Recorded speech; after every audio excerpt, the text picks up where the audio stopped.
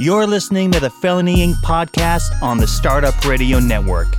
In America, we live in a society that houses the largest inmate population on Earth, and the current cost of mass incarceration via the prison industrial complex is incalculable. So anything that can be done to help curb the recidivism rate is incredibly valuable. That's what we attempt to do, one show at a time and one guest at a time. Each week, we interview felons and non-felons attempting to make the world a better place for those currently incarcerated, families, and communities affected by the big business of prison. Felony Inc. podcast airs every Friday morning at 10 a.m. Pacific Time.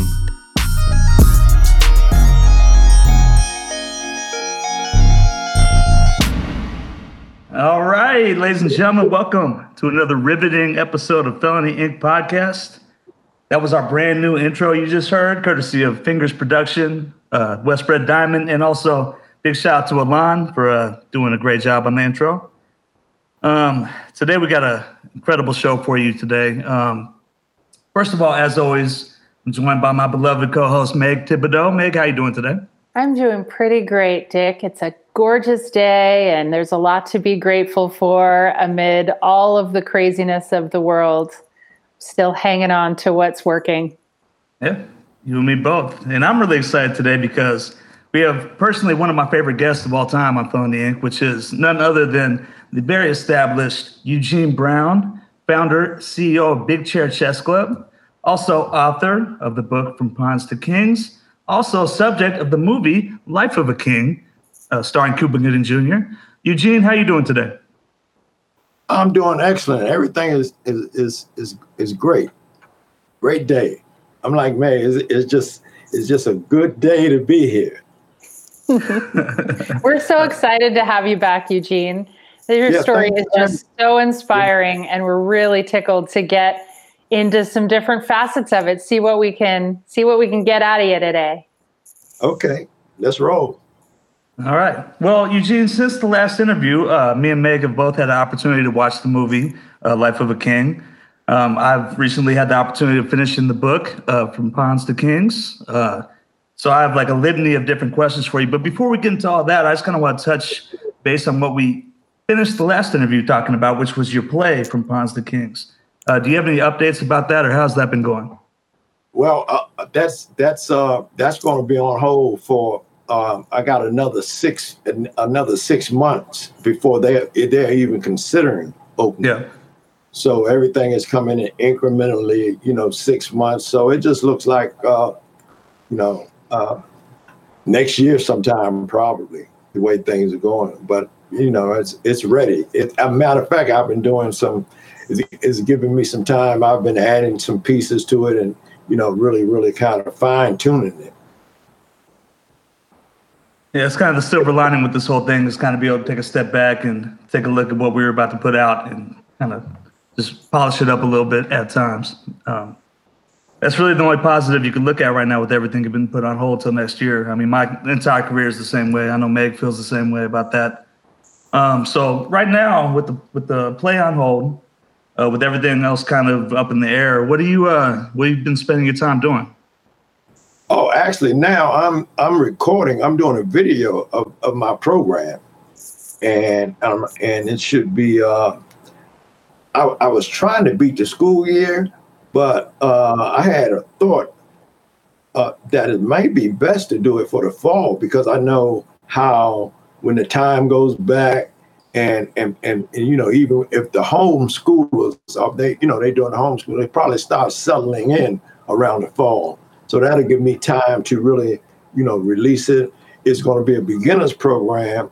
I'm going to have a coloring book in it, to show, how the pieces move, how, the name of the pieces and, my program all the way, there's 3 parts to a chess game, the opening, the middle, and the end. So the beginner's chess program starts with the opening game, identifying the opening game.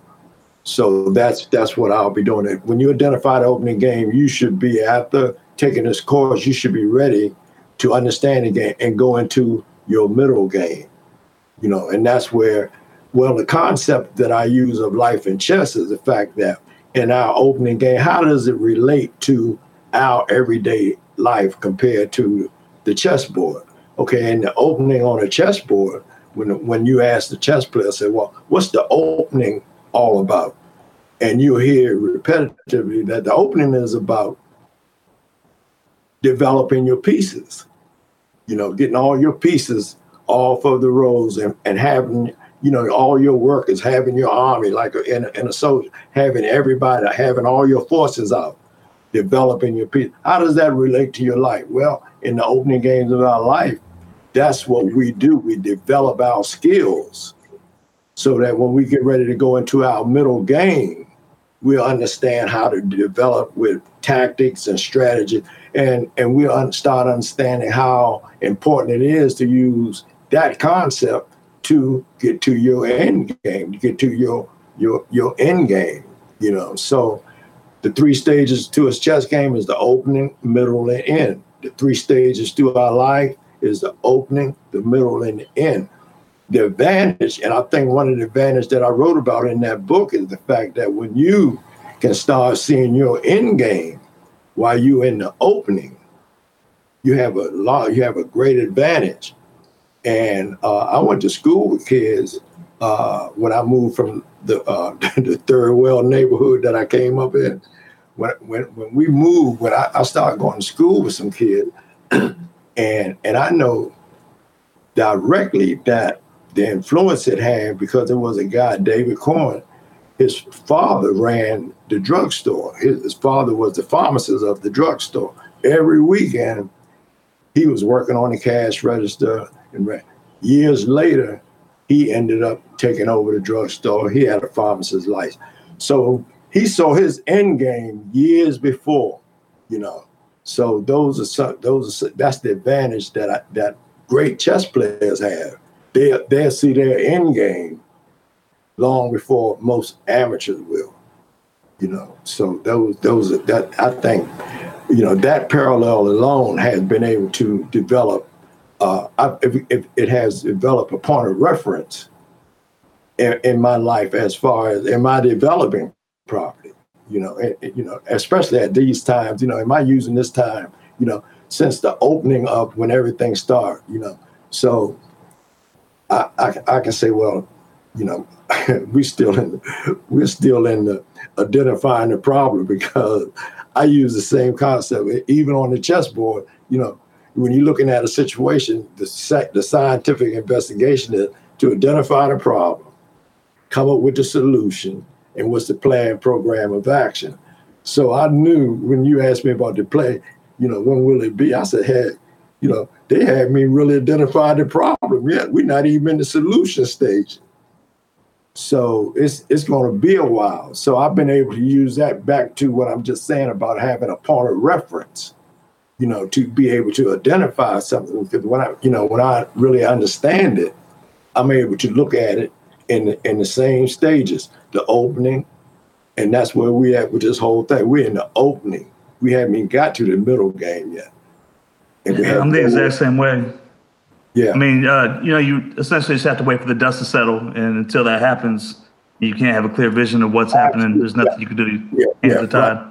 Well, like he was saying, it's like the scientific method. You're doing the data gathering in that opening part. You're getting ready, you're building a foundation, and you're gathering all the data, right? So that you can make informed decisions. Absolutely. So that's how the name of the program is going to be from pawns to kings and queens. So I've added the name of the chess from pawn. It's going to be not only a chess program, but a character building program. So is it a combination of different media? Are you doing videos and PDFs, or what does it look like? Well, it's going to look like I'm working with an organization called activenetwork.com. And what they do, they market it. They will market it. So I'm doing all of the video. I'm doing the videos now. So when we market it, your program will be able to purchase it, because all of the whole beginners program will be there. So what just to add, the caveat, just to add to it, I'll be probably doing a live session or being able to play, some of the, the participants, and just to make it ongoing and to be able to carry them into the middle, and to be able to carry them into an immediate, from the beginners, to be able to transition them, maybe 6 months from now into an immediate chess players group. But the back page to the whole thing is I'm just desirous of training young kids to do what I'm doing, to be able for them to use the peer-to-peer training and certify them under my program. So that's something that I'm looking at. I mean, we're in experimental stages of just about everything. So everything is worth trying. That makes sense. So that's just been some of the things I've been just looking at as far as, being creative. Now, the first, in your book, the first quote that you had was from Maya Angelou, which said, "Children's talent to endure stems from their ignorance of alternatives." Obviously, this is a very important quote to you. What specifically does that mean to you? Well, that's our number one. That's our number one enemy. Ignorance. Yeah.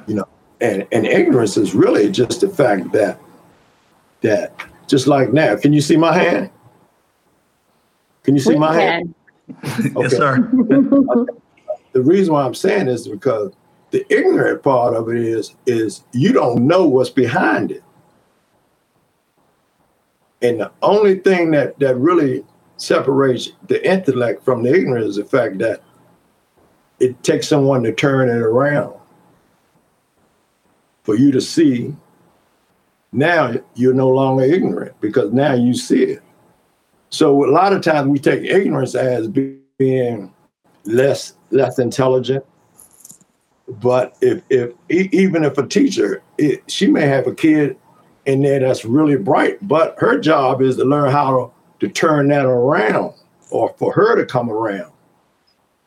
So I think that statement alone, it's an interesting statement, but that's just some of the things that I've been able to be enlightened with, the fact of ignorance is what I always thought it was compared to what it really is the fact that no light has been shined in that dark corner. Yeah, it's beautifully put, man. So one of the things I wanted to talk to you about that kind of touched me or was close to me and that I resonated with in the book was in 1962, at age 17, you became the youngest licensed barber in Washington, D.C. Not shortly after that, you were wrongly accused of a crime that you didn't commit. You went to trial. You were found not guilty. But during that whole process, the new car that you got, you weren't able to work, make payments on. The car was repossessed. You became depressed. You weren't interested in women or hanging out or kind of any of the activities that you were into. And you went through all that, and then you were successful in trial. I had a similar situation myself, and I think a lot of people, the mentality is, you should just be happy that you beat the trial. You should just be happy that you're not in jail, But the reality of it is, it's a ripple effect that has causes a lot of psychological and just material damage to a person's life, especially when you were young. And it sounded like you really had everything going for yourself at that time, and it kind of derailed the entire operation. Can you touch on that a little bit more? Yes. And I think right in there, and you brought me to it, it kind of got me, because I know if I hadn't had a praying mother at that time, she was the one that brought me out of that. And I think I put in there, she must have spent, I don't know, countless dollars on those candles that you buy, with the Jesus on them. Those she must have bought one of those every week, every time they burn out. And she said, as long as the light shines, as long as this candle light shine, you got hope. And I'm gonna make sure it shine. Don't you ever give up hope. So these were some of the things that really, really comforted me during that period, And I came, my grandfather was a preacher on both sides, so, the word was prevalent in our home. We lived by it. But like I said, I was the only one out of our family that got away from that. Those were the teachers that I got away from. So for me to get back to where I'm at today, this is what happened when I really understood what rehabilitation was about, because I came from a 2-parent family. I was actually habilitated. When I got away from, well, it's like the prodigal son, when he went away from it.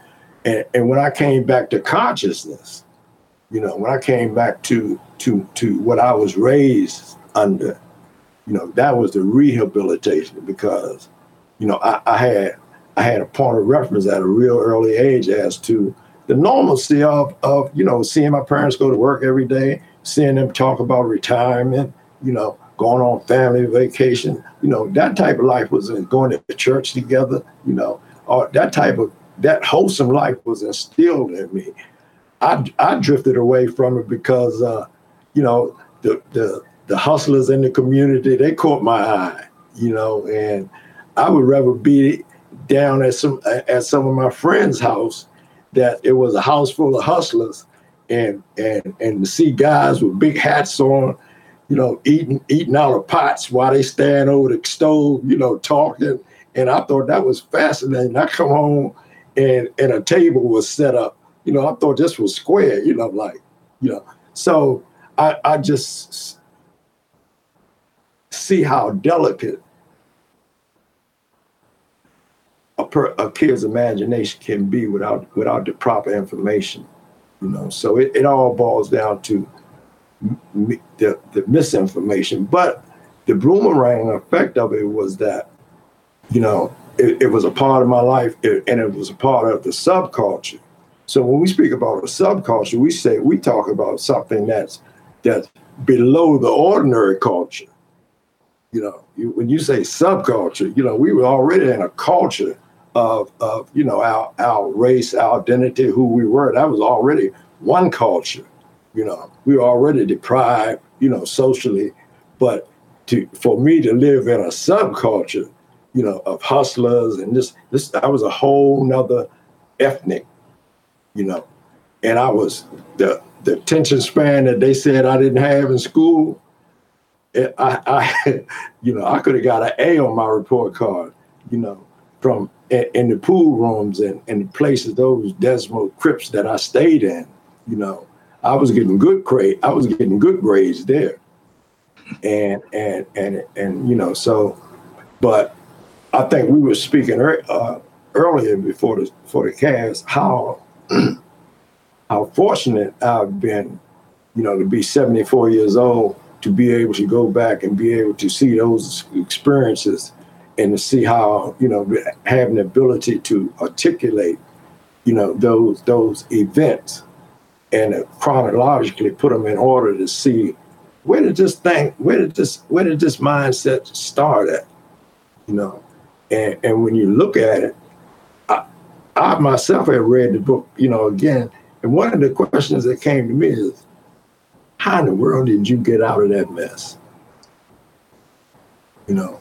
And that's when I know that, it a power greater than myself, had carried me through, especially when I'm in a prison in a state that I didn't know a soul, and was able to really survive, and get an understanding, and so many other episodes that I could just put my finger on, I can just stand on them and just, ask myself, how in the world? So the answer to that how has really been coming clear, and it's been resonating as a reinforcement for a time like this. I'm like Winston Churchill. This could very well be my finest hour.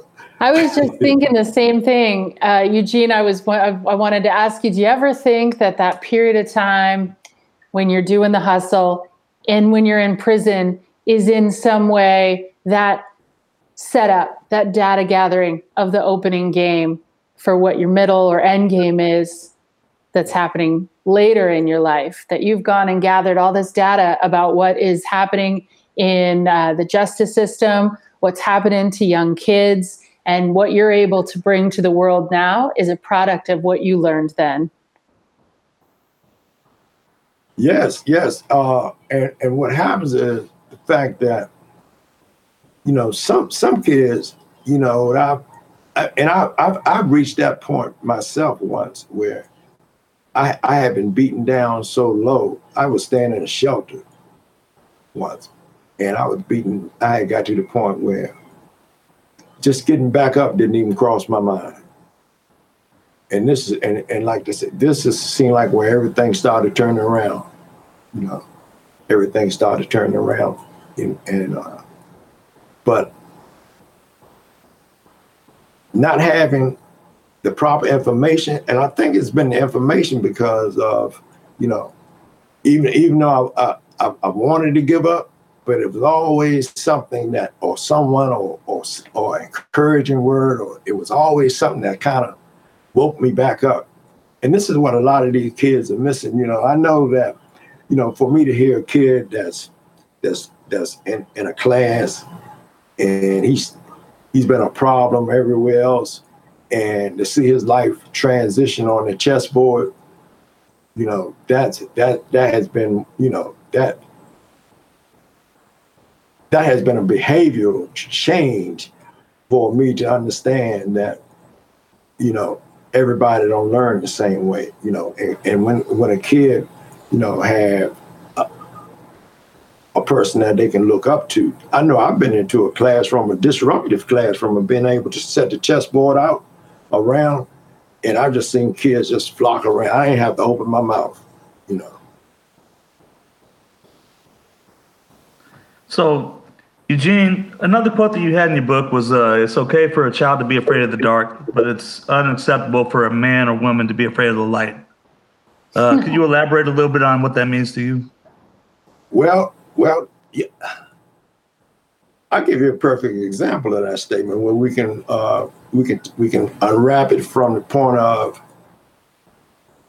here's a guy that might be a baller, or they call him a hustler, or here's a guy that has fun, has money, and he has a lot of money, but he's trapped in a subculture that he don't know how to get out of. So being trapped in a subculture with the funds to really live any type of, really live, he's afraid of the light. He's afraid to venture outside of, that culture. Sometimes too much light will blind them, and you can have perfect 20/20 eyesight. Being blind is not the worst thing. You can have 20/20 eyesight, but without vision. So what good is to have 20/20 eyesight with no vision? So being afraid of the light is a lot of times is they don't want to look further than their eyes can see. It just blinds them. And those are some of the things that I had to really transcend. I always draw the example of when I used to speak in prison. You got guys in there. You could put them on a magazine cover. With the bodybuilding and the time that they spent. And if you go to their personal setting, they have some of the most beautiful women in the world on their locker, posted up, and that they glorified. These are the women that they engage with, during this time, that magazine. But the point I'm making is when they come home, they will not address any woman of that magnitude because of their low self-esteem.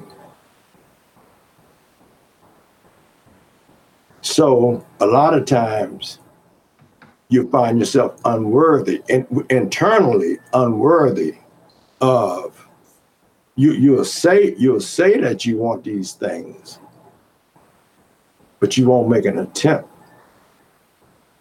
to get what you imagine. And I think that's a sin. What do you think it takes for someone to be able to break out of that? Because there's real psychology behind that, where people get comfortable and feel safe with what they know. I love that analogy of the darkness and the light, because it's like if your eyes get adjusted to the dark, it's very difficult to walk out into the light. It's too much, right? And folks tend to develop their identity and their comfort zone with what they know, maybe what they know as kids or what the people around them are doing. And what it takes to actually break out of that and really make big changes is a special something. Do you have a sense of what that is? Well, yeah. Well, the same thing. That's what I call it hypnosis. And I think they did an analogy with a frog, and they put the frog in a scalding hot water. He jumped right out of it, right? And then they tried another experiment where they laid him in there and gradually turned the heat up. And he laid there till he passed, till he died.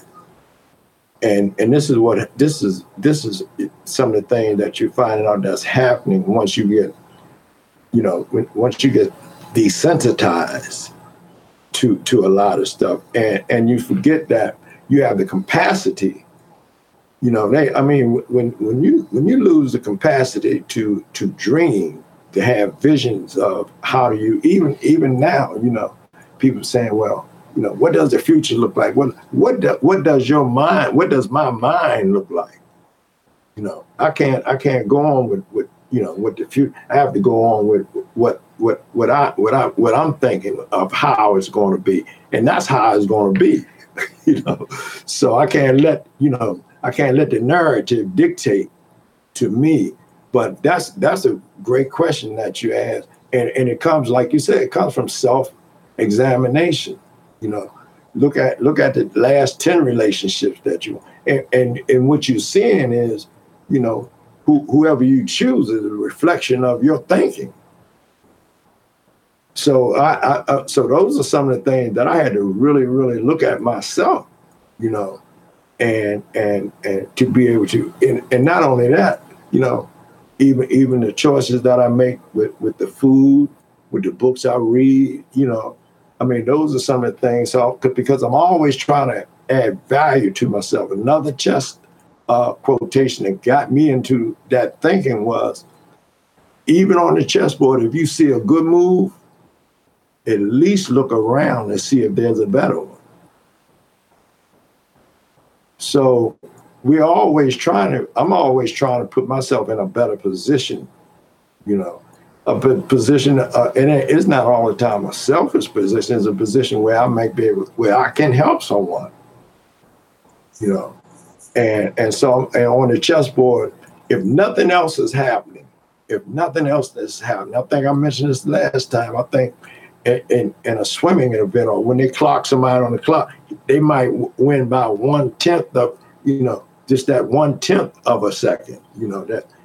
But on the chessboard, if you can just make incremental, just a little incremental move where everything might be just that tight, where you can just maintain the position and at least have our first baseman be on first base, look like he's trying to go to steal the second.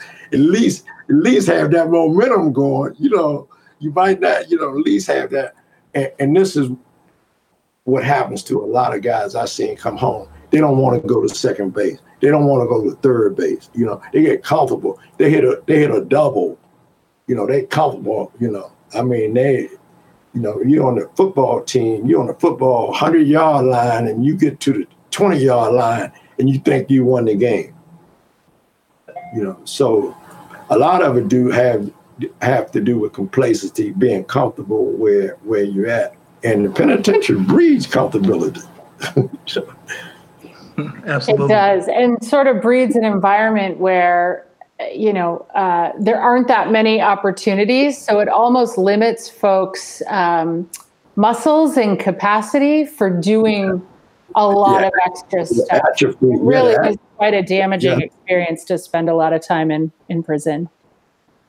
We need to break for an ad here and pay some bills, and then we'll come right back and talk some more. How does that sound? That'll be great. Awesome. This hour of the Startup Radio Network is supported by Bridges to Change. Bridges to Change's mission is to strengthen individuals and families affected by addictions, mental health, poverty, and homelessness. They use their voice and resources to stand up to all forms of discrimination, mass incarceration, barriers to health care, and inequitable economic opportunities. Bridges to Change's goal is to empower people to be self-sufficient and become members of the community, who in turn offer the same opportunities to help others. They strive to have everyone leaving their organization with stable housing, social support, sustainable employment, education, access to healthcare, family engagement, and goals for the future. To get involved, donate, or to get help, make sure to visit www.bridgestochange.com. Ladies and gentlemen, welcome back to Felony Inc. Podcast. If you're just joining us, our guest today is Eugene Brown, founder and CEO of Big Chair Chess Club, author and subject of the movie Life of a King. Eugene, we were just talking about kind of the way I took it was like a lot of people in prison create vision boards. And it's one thing to have a vision board, maybe have like a beautiful woman, a model, mansion, a nice car, but it's a whole nother story to implement that. And you had a quote in your book that said, success is preparation before manifestation. So that's exactly what we're talking about. Mm-hmm. Another thing I kind of wanted to shift gears for a second to talk about was we discussed something in the book, or you discussed something in the book called the hood disease. Harvard researchers were doing research on a group of people that grew up in the hood and noticed that 30% of them suffer from a significant PTSD syndrome, which they labeled hood disease. I was doing some research after I read that, and typically 20% of soldiers return from war come back with PTSD. So that means that people that are just living here in America in these particular hoods and just dangerous areas are suffering from a higher PTSD rate than those that are actually going to physical war. My thing that I wanted to kind of bring to you about this is I feel like those numbers are a lot lower than in actuality. I feel like 30% is substantially low considering the amount of trauma and things that people experience just growing up in impoverished areas. What are your thoughts on that? I definitely think that is very underrated, because I know that I've seen in Washington, D.C., I'll show you how unilaterally you can look at that. Anytime you got a high school that wasn't able to have a football team because of the attendance, so you're seeing how widespread, because I used to be your ticket one time, with sports in the school. But the hood disease, when I first heard it, I thought it was a slang. I thought it was just I thought it was jargon until I actually understood that the CDC, have came up with this research. So I equated it back to when I was in social adjustment class. I would have been suffering from the hood disease. And like you said, the guys that come back from the service, they get a chance to really get away from it. So with the Center for Disease Control has been able to, their research was stemming around the fact that these kids were affected by it 24/7. And it caused a learning impediment because, hey, you can imagine, what's going on in their houses and, what they have to go through and, with their family, what they're exposed to on a day-to-day basis. You got alcoholism, drug addiction. You got so much going on in these houses. And these kids today, they see more. They've seen more than some of their teachers have. I'm talking about elementary school kids have seen more and been exposed to more than some of their teachers have. So so the hood disease is coupled with hunger.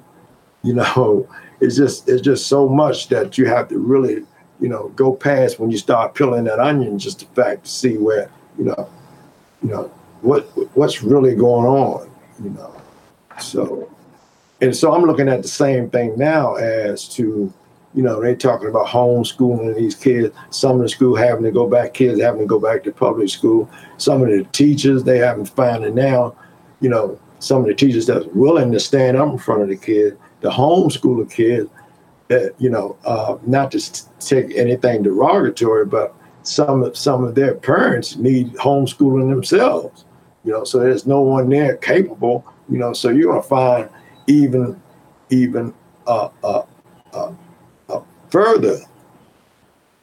further drifting back of what's going on now as far as in educational. So that pipeline to prison, that I guess that's really you start seeing that picking up, I guess, because that's where the statistics come from. And that's kind of what I was touching on, is like, you would see like people suffering from the hood disease, their house might be a target with their mom in it for a drive-by shooting, and they have to go to school the next day or go to work or play sports and still continue on a normal basis. In a suburban household, if their house got shot up, 40 years later, the person might still be in therapy about that one incident, So I believe it. Yeah. I know. I mentioned them in the book that I wrote in the book, when my brother had mental illness, how that was just a big transition in my life, and I should have, they should have afforded us therapy, because back in the 50s, when mental illness, that was a stigma, and especially in Black community, to see your brother like walking the street and very incoherent, and people saying he went crazy, that was a lot for our family, So I know how everybody in our family took it after that, to see him go to one of the largest mental hospitals on the East Coast, St. Elizabeth Hospital, where John Hinckley was, to see him carted off, see him come back home, highly medicated, almost got to lead him around, and I ended up taking care of him. But, one of the things in the later years, when I was taking care of him, this is maybe like 10 years ago before he passed, I asked him, I said, Anthony, well, some of the things you wish you had did when you was coming up, because he was the valedictorian of his junior high school class. I mentioned that in the book. And this is when I knew how devastating mental illness was. And his response, I said, Anthony, is it something that you wish you had did, when you was coming up, man? You was the valedictorian of your junior high school class. And his response was, I wish I hadn't never got sick. And that was when I saw where he could see the separate. It was something beyond what he could handle. That's when I knew, and I've been to some peer support classes and find out how rampant it is, through the depression and how people deal with it. But at that time, that was very devastating to our whole family, and it took me years to really, to deal with it. I know how I took it into relationships with females later on in my life, because of what happened to him, as a direct result of what had happened to him, because his girlfriend, that she was the valedictorian of the school. They was like king and queen of the junior high school. And his best friend, when he went to summer camp and came home, he found out that his best friend was having a relationship with her. And then coupled with the fact of my father being alcoholic, that type of behavior that was present, man, he just snapped. I remember it, man. And he was, after my brother, the one that's the boxer, the one I had a brother that went to the Olympic, he didn't go to the Olympic, he went to the trial, Moto. He had a big reputation. After I was no longer looking up to him. Anthony became him and I was real close because he was the one that really articulate. Man, you see everything. He could sit there. He was left-handed while we ate. He would look across the table on the brown bags and just drew. He could draw everybody across from him, like a funny paper, just like the funny paper. And that's how, and when he snapped, man, it was just, it was heartbroken. And everybody knows smooth, they was calling him Marino, Smooth Marino. I mean, everywhere he went, he was a class act. So, so I can imagine, some of the things that these kids have to deal with. I was with a guy that worked in a summer program and he had privilege to a lot of the records of the kids. And he said, man, you don't know what these kids go through. He read a few of them to me, and I was able to really, really take it just even a layer further. So I think that's where the compassion comes, when I see these kids in these programs, and why I make, even the chess program that I had in High Point, North Carolina, I made sure that the program, I think I was just the third year, and out of 3 years and 1 day a week, I think I missed 2 days in 3 years. And I was there. I was like wheels on meals. Every Wednesday I came there, I made sure that they had, I made it a point. And along with, being able to get them to sit down, we would sit down as a family. No one gonna eat. We're gonna sit here as a family. Somebody say grace, and we would, I just, forming that bond as far as that unity that they may have missed, started giving them that point of reference, that they may have missed that, hey, we're a family, we're a chess team, we help each other, so just the way we have to look out for each other. So it eventually comes back because some of these kids, when they move away, I've seen the fact that they have bonded in these programs and they'd be caught somewhere else and it'd be someone that know them, from they say, hey man, leave him alone. I know him. And they'd be friends, because they sat there eye to eye and they had played, and they formed that mental bond from trying to beat each other on the chessboard. That's a friendship, So those are the type of things I've seen that I know work. And, they just one caring parent away or one caring adult away from their life being changed. So the prison guys, I mean, when you look at prison as a rite of passage and I had it as a occupational hazard, when you start embellishing that type of attitude where, hey, a metamorphe, what is it? Well, this is the best thing that could happen. When you actually believe getting locked up is the best thing that can happen. It's. I think I wrote in a book where my mother told me once that I was going back and forth to prison, and she asked me. She said, "You find something that you like?" And I was very offended. She said, normal people just don't keep going back to jail like that. And it just took years for me to understand that statement, and it just makes so much sense. But, I think that's the damage of hearing a lot of these jail stories from these guys coming home, they glorifying prison, and I think on the other side of the tracks, people glorifying college experiences and, a better way of life.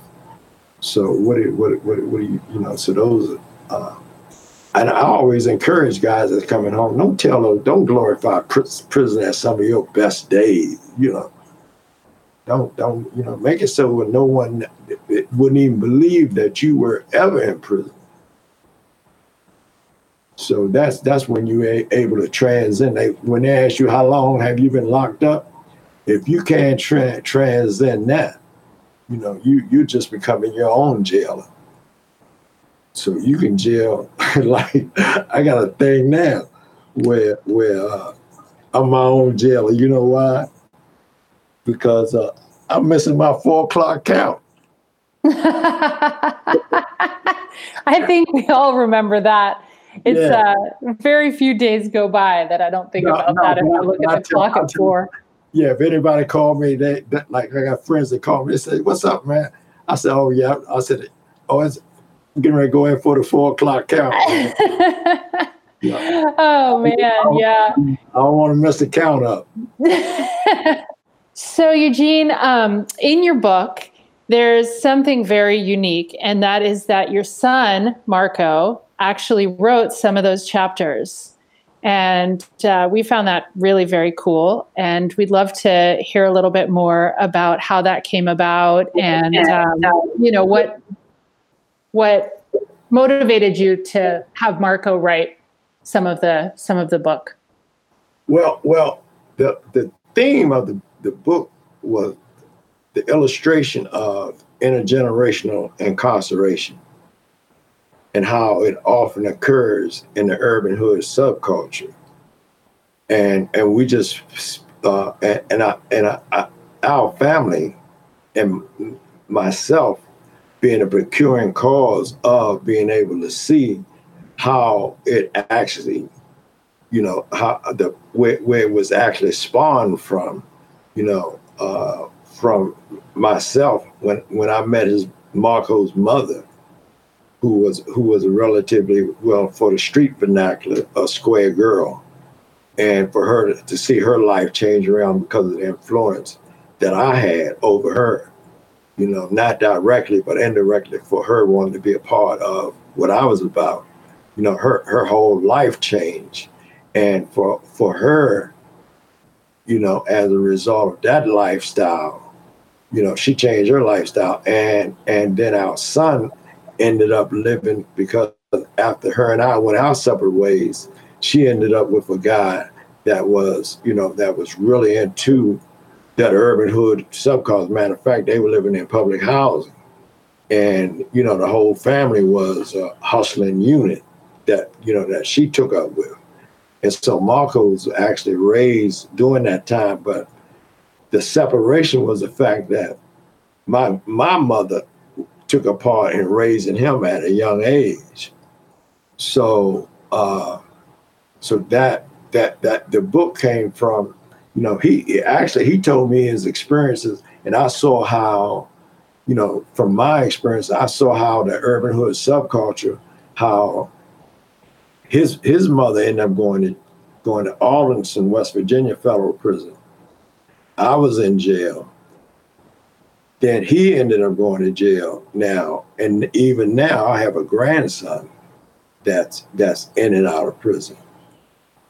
So we look back I'm all the way, this started back in the 60s when I met her, and just to see how that mindset, that lifestyle has opened door after door after door for this type of behavior, to exist. It had to be a starting place. And where did it start from? So we're seeing that now. I've seen in prison where the mother, the father, the sister, everybody was locked up, and it became, at first, it was startling. But when I saw it over and over and over, I could almost hear the same story.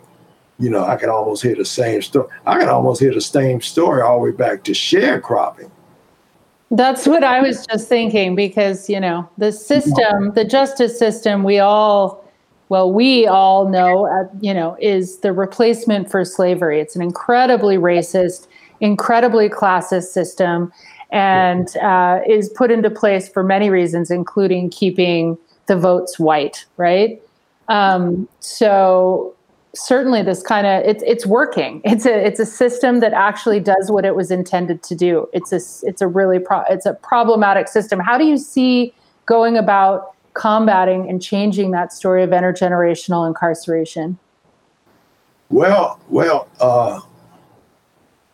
that's a humongous question. It's humongous, but yeah. if you've got some thoughts. I tell you, one of the things that I was thinking, really, really to be a vanguard into this whole prison reform. Okay, now I'm a law-abiding citizen. Okay, so I'm a law-abiding citizen to the fact that in the 13th Amendment, they told me that slavery should be abolished. You know the whole piece. Yeah. Except having been convicted of a crime. So they telling me, in according to the law, after I committed, they telling me that they can enslave me, right? Right. Since they have enslaved me, and now I'm home, can I get reparation for that? I'm thinking that I need to be filing, since you said you enslaved me in the 13th Amendment. You said that. And I'm a law-abiding citizen. And you should be too, because you put it here. And the system is certainly. I need to file for reparation for these manufacturers, for these corporations. So I said, I don't let me start nothing. Because I get the skinhead. I'll get all of us on this thing.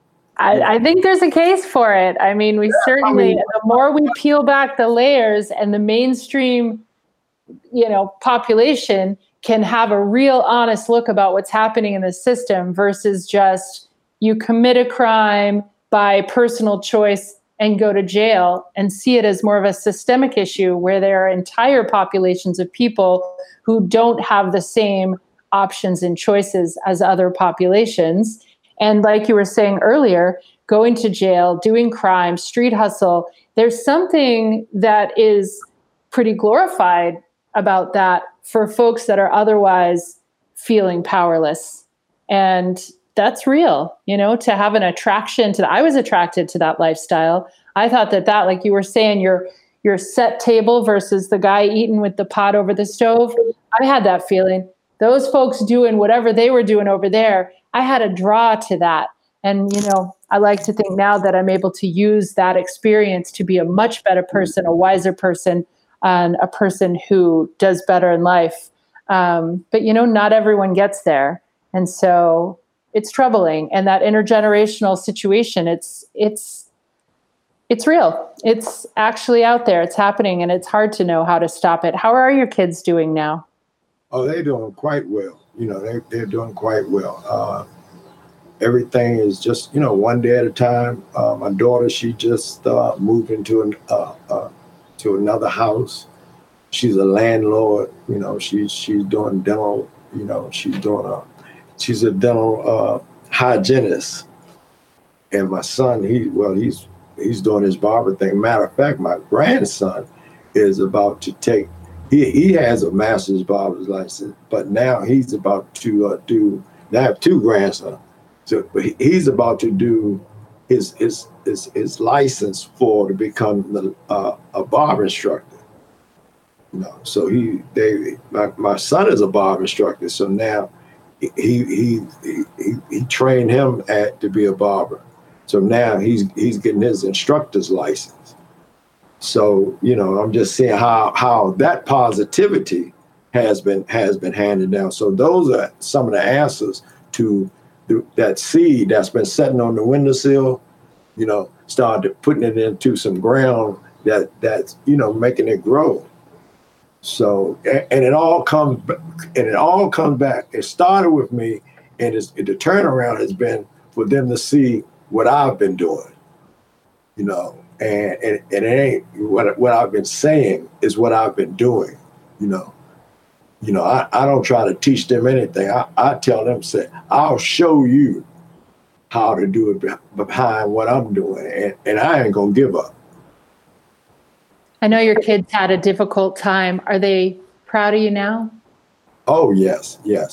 I bet they are. That's a good feeling. I know my daughter after, because when I sold real estate for 15 years, and she had a 4-unit apartment, and everything. But now she talks, and she started really seeing the entrepreneur part of her life just expanding to the point that she just couldn't even envision way back then. Now it's saying, oh, this is what he was trying to do. So she said, well, what can I do for you? So I said, no, baby. I said, the only thing you can do for me is for me to see you happy. So that's all you can do. That's all I need. That just puts a big smile on my face. I think that what you're doing right now, Eugene, to be able to be, the image of what being comfortable and sound and solid and inspired looks like is how you can inspire your kids and grandkids and the folks that you deal with to be the same. We love having you as a guest here on Felony Inc. And hopefully we can have you back again sometime. I look forward to it. It's been a true pleasure once again. And I hope you have a great day and good luck with your new program you're rolling out. We are big supporters over here. So send it when I unwrap it, I'll send you a package of it. Oh, we would love it. We would love that. Thank you. Okay. Yeah, we really enjoy that. So we'll go ahead and wrap up now. And thanks everybody for tuning in. Don't forget, every Friday morning at 10 a.m. Pacific time on startupradionetwork.com. Okay, take care. Bye, Eugene. Thanks so much. You're listening to the Startup Radio Network. Listen, learn, launch. 10% of our gross revenue goes directly to women entrepreneurs in developing countries around the world through Kiva's microfinance program.